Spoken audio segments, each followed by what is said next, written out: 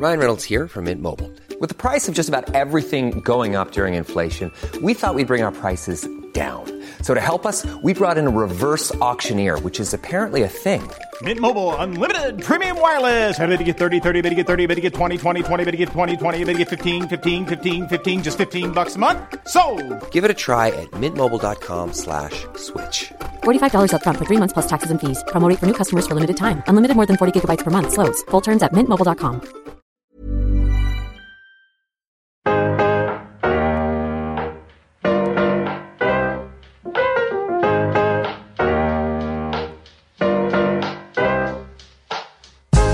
Welcome to Mariella Meets. I'm Mariella Frostrup, and each week I'll be bringing you a selection of the best interviews from our favourite guests. Movers and shakers from the worlds of art and entertainment, politics, business, music and wider society, to discuss everything from their latest endeavours to career highlights and early beginnings. Intimate, in-depth talk with pioneering talents and fascinating folk, discussing the stuff that matters to them and how they scaled the slippery slopes of success.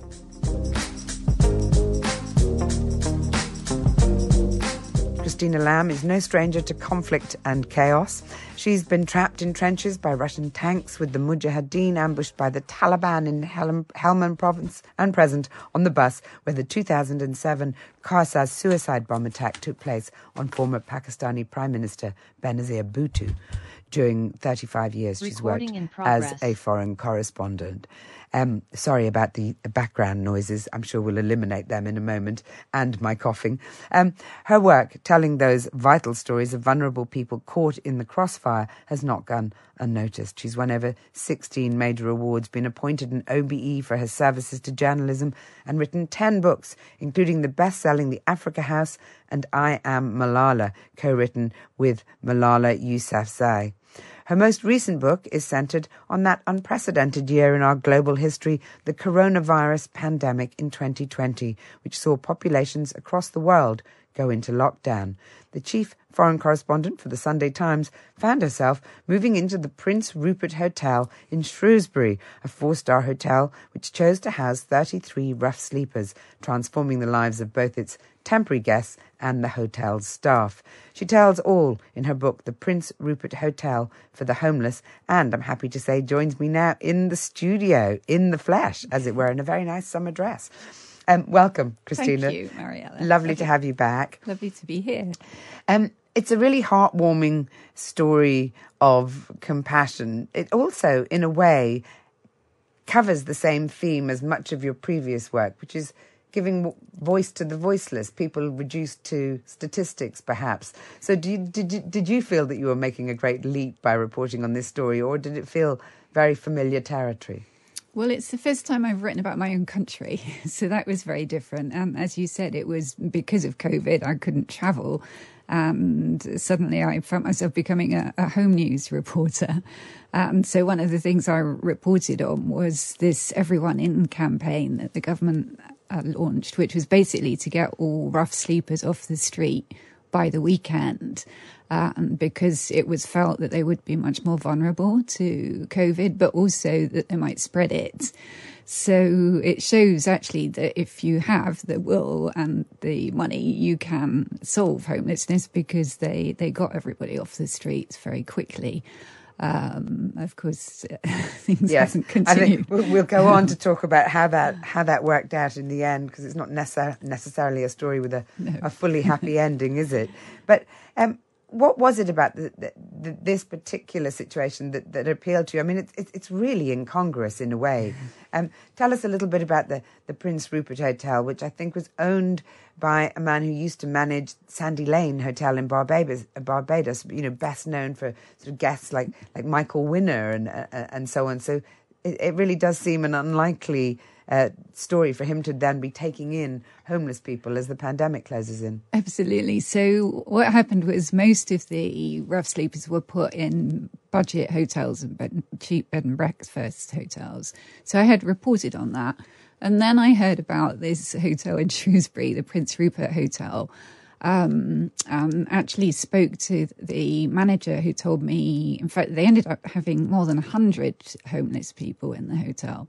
So I Googled the hotel, and to my surprise, it was a 4-star luxury hotel with kind of knights in armour and 4-poster beds and chandeliers and a decanter of sherry at the reception. Not it just was really Tudor, different. but I think bits of it dated back to the 11th century. Exactly. So I was really intrigued. So I went to go and visit them and met basically Mike Matthews, who's the owner, who had been manager of Sandy Lane, as you mentioned, and also his 2, what he calls his right-hand women, Jackie Law, who is the accountant, and Charlie Green, who is the manager, all moved into the hotel during COVID, during lockdown, to look after these homeless people. And the reason that the hotel took them in at the beginning was Mike kind of panicked when he saw that hotels were going to be closed down. And he said, for a hotel like that, a really historic old hotel, you can't just sort of lock it up and go away, because all the pipes would seize up and things would go mouldy and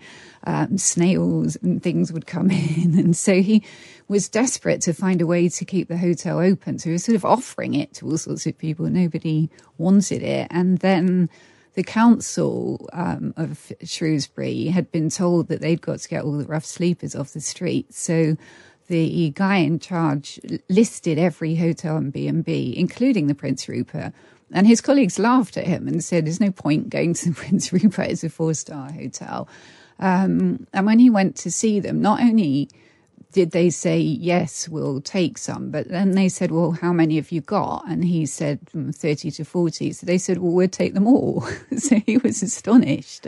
And what's interesting about it is, I guess in a way, it wasn't initially an act of philanthropy. It was an act in order to save the business, as it were, save the building. And actually, to be honest, they knew nothing about homeless people. And Mike is the first to admit that he would walk past people in doorways and think, why are they there? Why don't they get a job? So he wasn't really necessarily sympathetic, but once all these people started moving in, and of course, many at the beginning arrived really smelly because they'd been living on the streets, they couldn't wash, they weren't used to being in those kind of surroundings, so they were also a bit nervous. Some of them didn't come out of their room for days because suddenly they had this nice room and a TV. Flat screen. So, it was quite difficult at the beginning, but they became this sort of dysfunctional family. Before we talk about the homeless people who came in, let's talk, because Mike obviously had a vested interest. He owned the building, and he wanted to keep it up and running and functioning.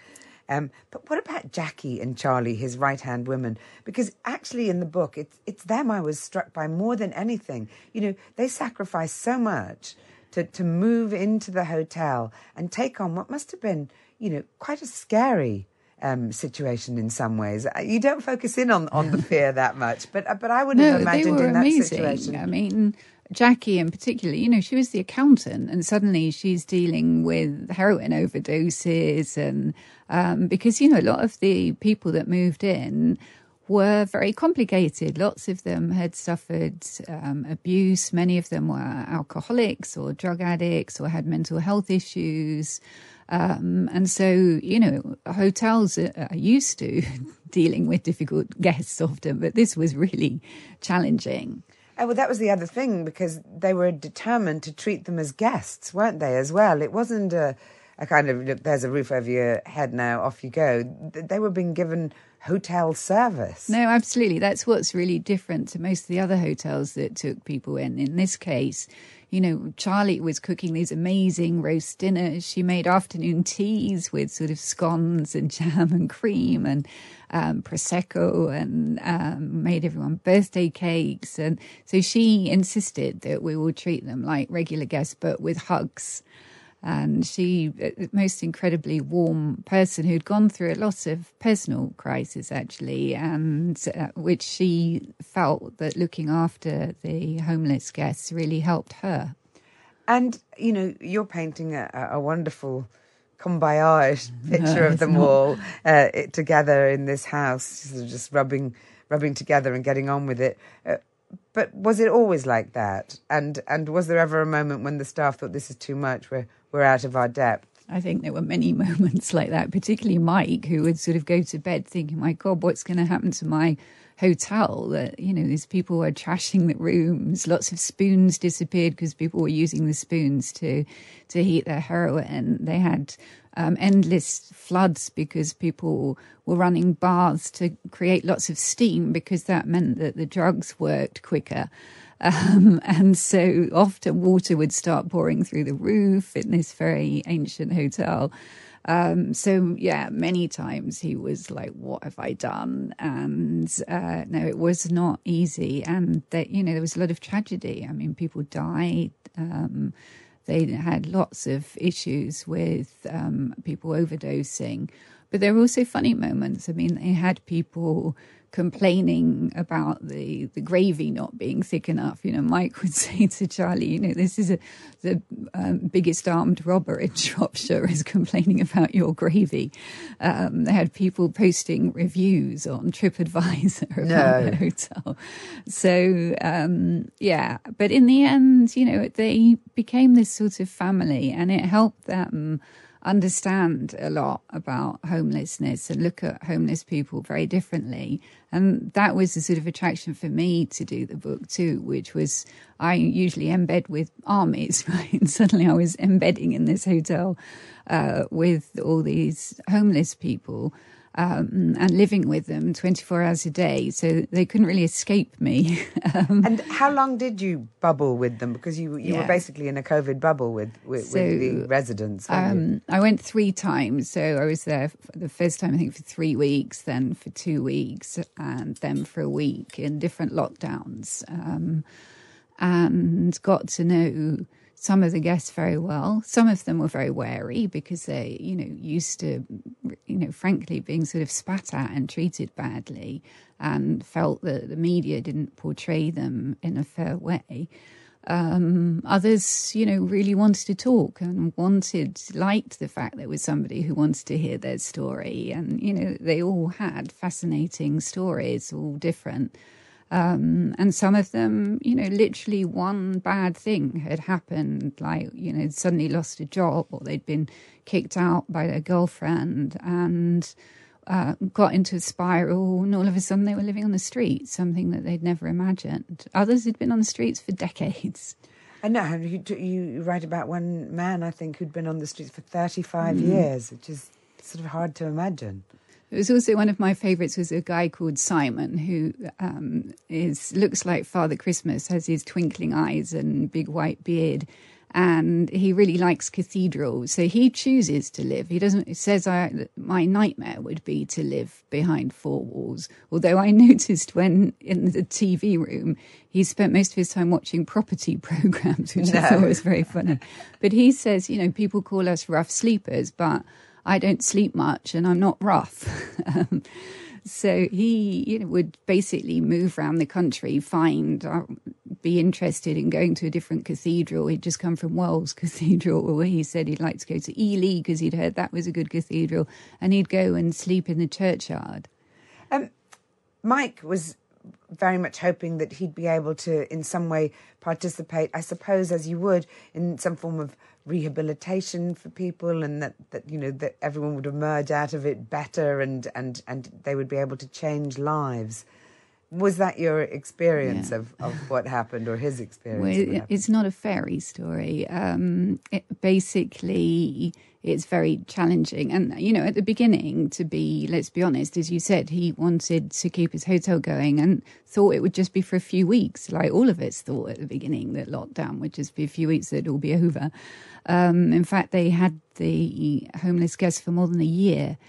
And they then, once they realised it was a more long-term thing, got really into, well, maybe we can change the lives of these people if we give them love and give them a roof and give them good food, and we can turn their lives around. But they discovered that it's much more complicated than that. And that, in a way, is the sad thing, that this feels a bit like a lost opportunity, because they did everything they could, but they didn't really have the support from the services to help the people deal with addictions and mental health issues, and that was frustrating for them. As a country, we're facing a homelessness crisis. I think 1 in every 206 people currently living without a home. Did it? I'm sure it did. How did it make you reflect on the UK's attitudes and, more importantly, maybe policies around homelessness? It made me angry. You know, we're 5th, 6th most affluent country on earth. Why should we be having all these people living on the streets? And yes, there were a few that whatever you did probably would always be on the streets because they just were really complicated. One of them introduced me to himself as HLH, hard to love homeless. Oh, no. But others, you know, just really needed some support and a chance. And it's really difficult to get out of homelessness. I mean, I had no idea how difficult the system was to register to find housing and how, you know, particularly if you're a single white male, you're right at the bottom of the chain. And it's a real challenge. It's somebody described it to me as like sort of, weekly misery contest. Who can be the most miserable to qualify to get the housing? And also just to see that, I'm afraid, like so many people often just used to walk past people who are standing in doorways or sleeping in doorways, always in a hurry. You can't be bothered to try and find coins or to sit and talk to people. And so actually spending that time in the hotel and getting to know all these people really changed my view.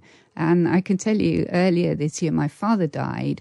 And the first people to reach out to me when I put something on Facebook were some of the homeless people that I got to know there. And they were immediately saying to me, call any time, any help that you need. And I just thought that's amazing, because one of the things I realized talking to them was that one of the biggest issues that most of them had was, we all go through bad things at different times, but most of them didn't have that sort of support network of family and friends that most people have. So they'd had nobody to help them in difficult times. Welcome back. My guest is acclaimed author and war correspondent Christina Lamb. We're discussing her new book, The Prince Rupert Hotel for the Homeless, or we have been, because now, Christina, which you probably won't be at all comfortable with, we're going to go on to talk a little bit about you. You clearly have an insatiable curiosity. I think this book is just the latest example of you being led down a sort of rabbit hole by a story, because you just want to find out more. And I understand that you were quite a free spirit as a child. So is that when it started? Yeah, I guess so. I was always in trouble, actually, at school, but I always wanted to travel and see the world. And I grew up in a sort of suburb of London, which was not a very interesting place, Morden, the most southerly stop on the Northern Line. And then we moved to a place called Carshalton Beaches. And I always felt that there were much more interesting places to be than either of those places. Why were you always in trouble at school? I think I was just very rebellious and was a bit bored and wanted to kind of go out and do other things. And yeah, so I just felt that there was more interesting things beyond the school walls. But then you went on to Oxford University to study chemistry.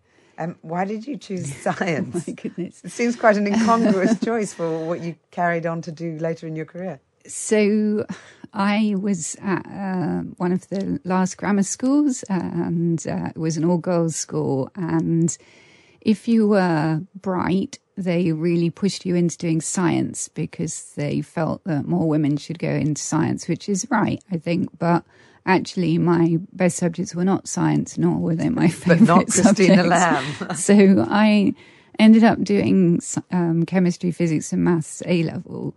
And then when I applied to university, realised actually I didn't really like any of those subjects. Chemistry was the least sort of objectionable to me.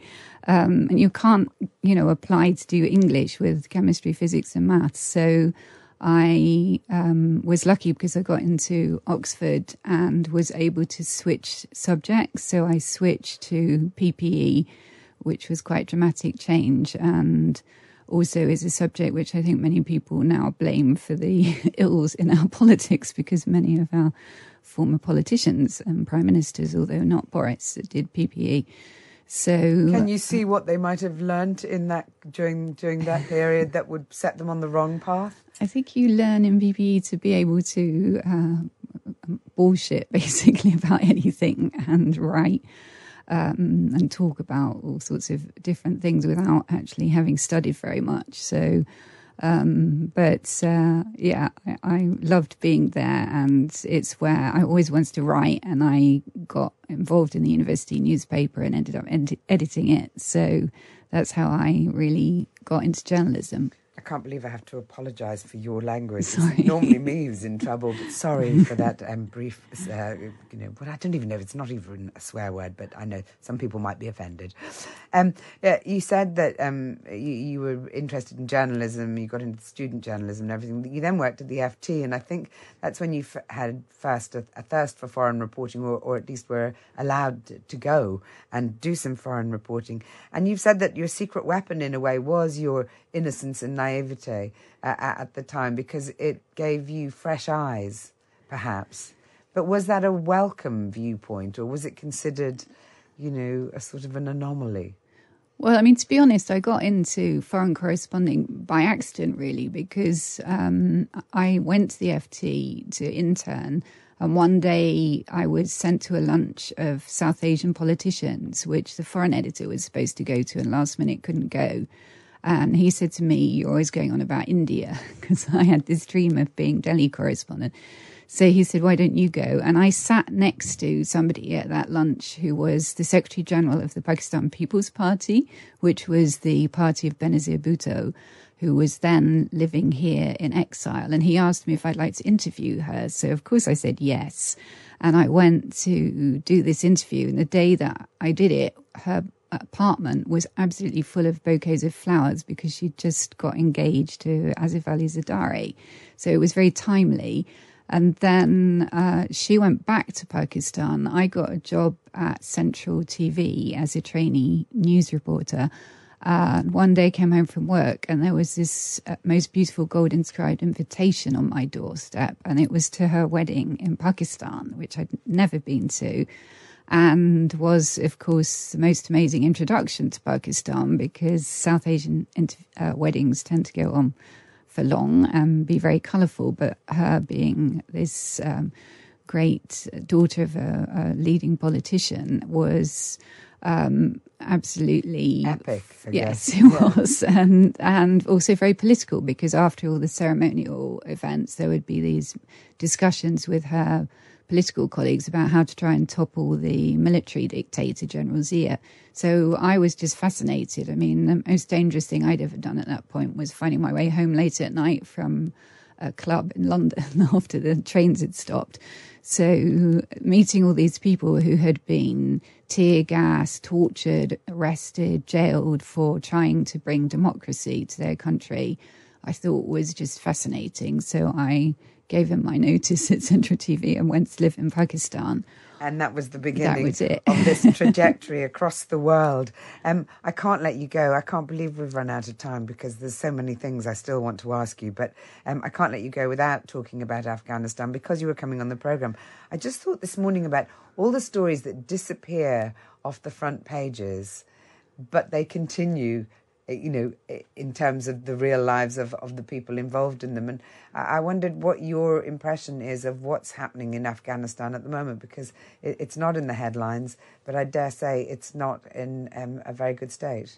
It's heartbreaking. I mean, to have seen what's happened there, and in particular to the girls. I mean, the girls, as you know, can't go to high school in Afghanistan. It's the only place on the planet where that's true, and women cannot work except if they're in hospitals or teachers. And so all of these people who had dreams, like, to do things like the rest of us do, they shouldn't have been dreams, they should have been reality, overnight suddenly found that they can't do anything, that they're stuck at home.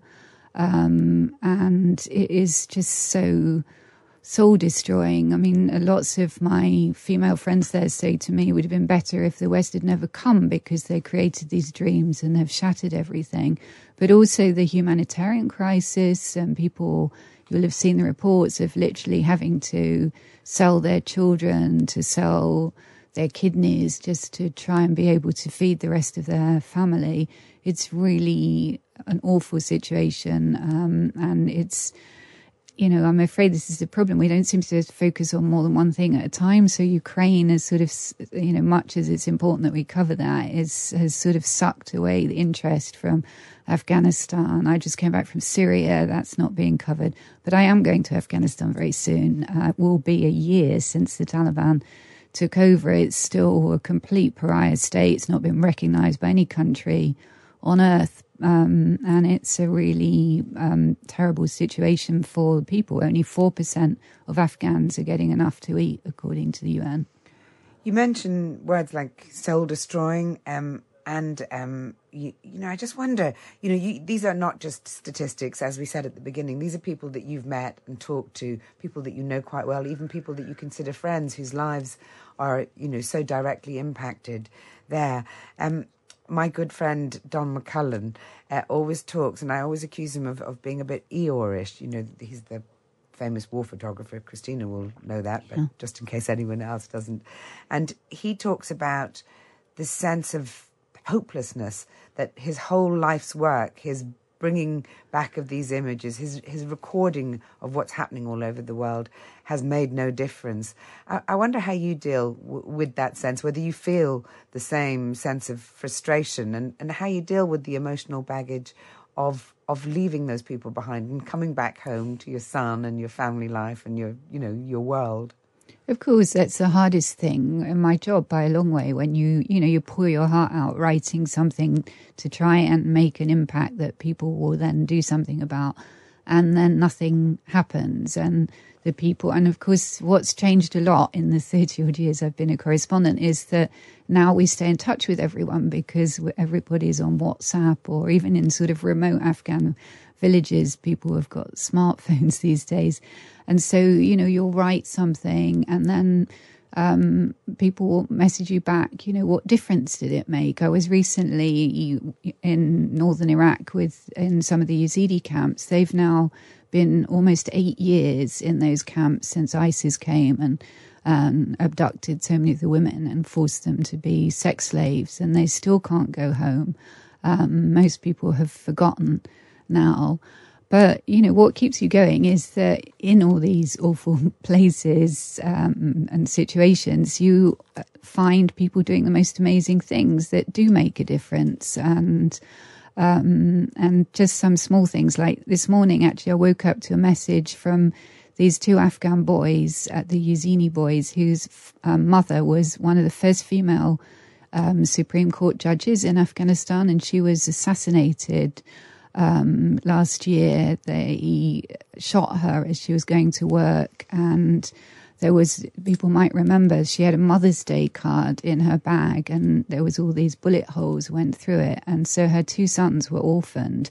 And so I kept in touch with them, and Helena Kennedy, the leading human rights barrister here, helped get them out of Afghanistan, because when the Taliban took over, they were really at risk because they'd spoken out a lot about how the Taliban had killed their mother. And so she helped get them out to Greece, but they've been stuck there for ages, and it was really difficult getting them to come here because this government isn't necessarily particularly helpful in bringing or allowing people to come here, as we know. And finally this morning they messaged me saying that they got here 2 days ago, that they're loving it, that they're at school and they love the school. So, you know, okay, these are just 2 people, but I was so happy. So it's just small things. And I think maybe sometimes it's easy to get overwhelmed by all the horror that there is and think, oh, we can't do anything. But actually, you can do small things. And if you can just help 1 or 2 people, that's actually, you know, really worth doing. Absolutely. Thank you so much, Christina Lamb. It's always a total pleasure to talk to you. And thank you for ending on that lightly positive note, or at least there's a wonderful, happy ending, at least, which doesn't often happen, as you say.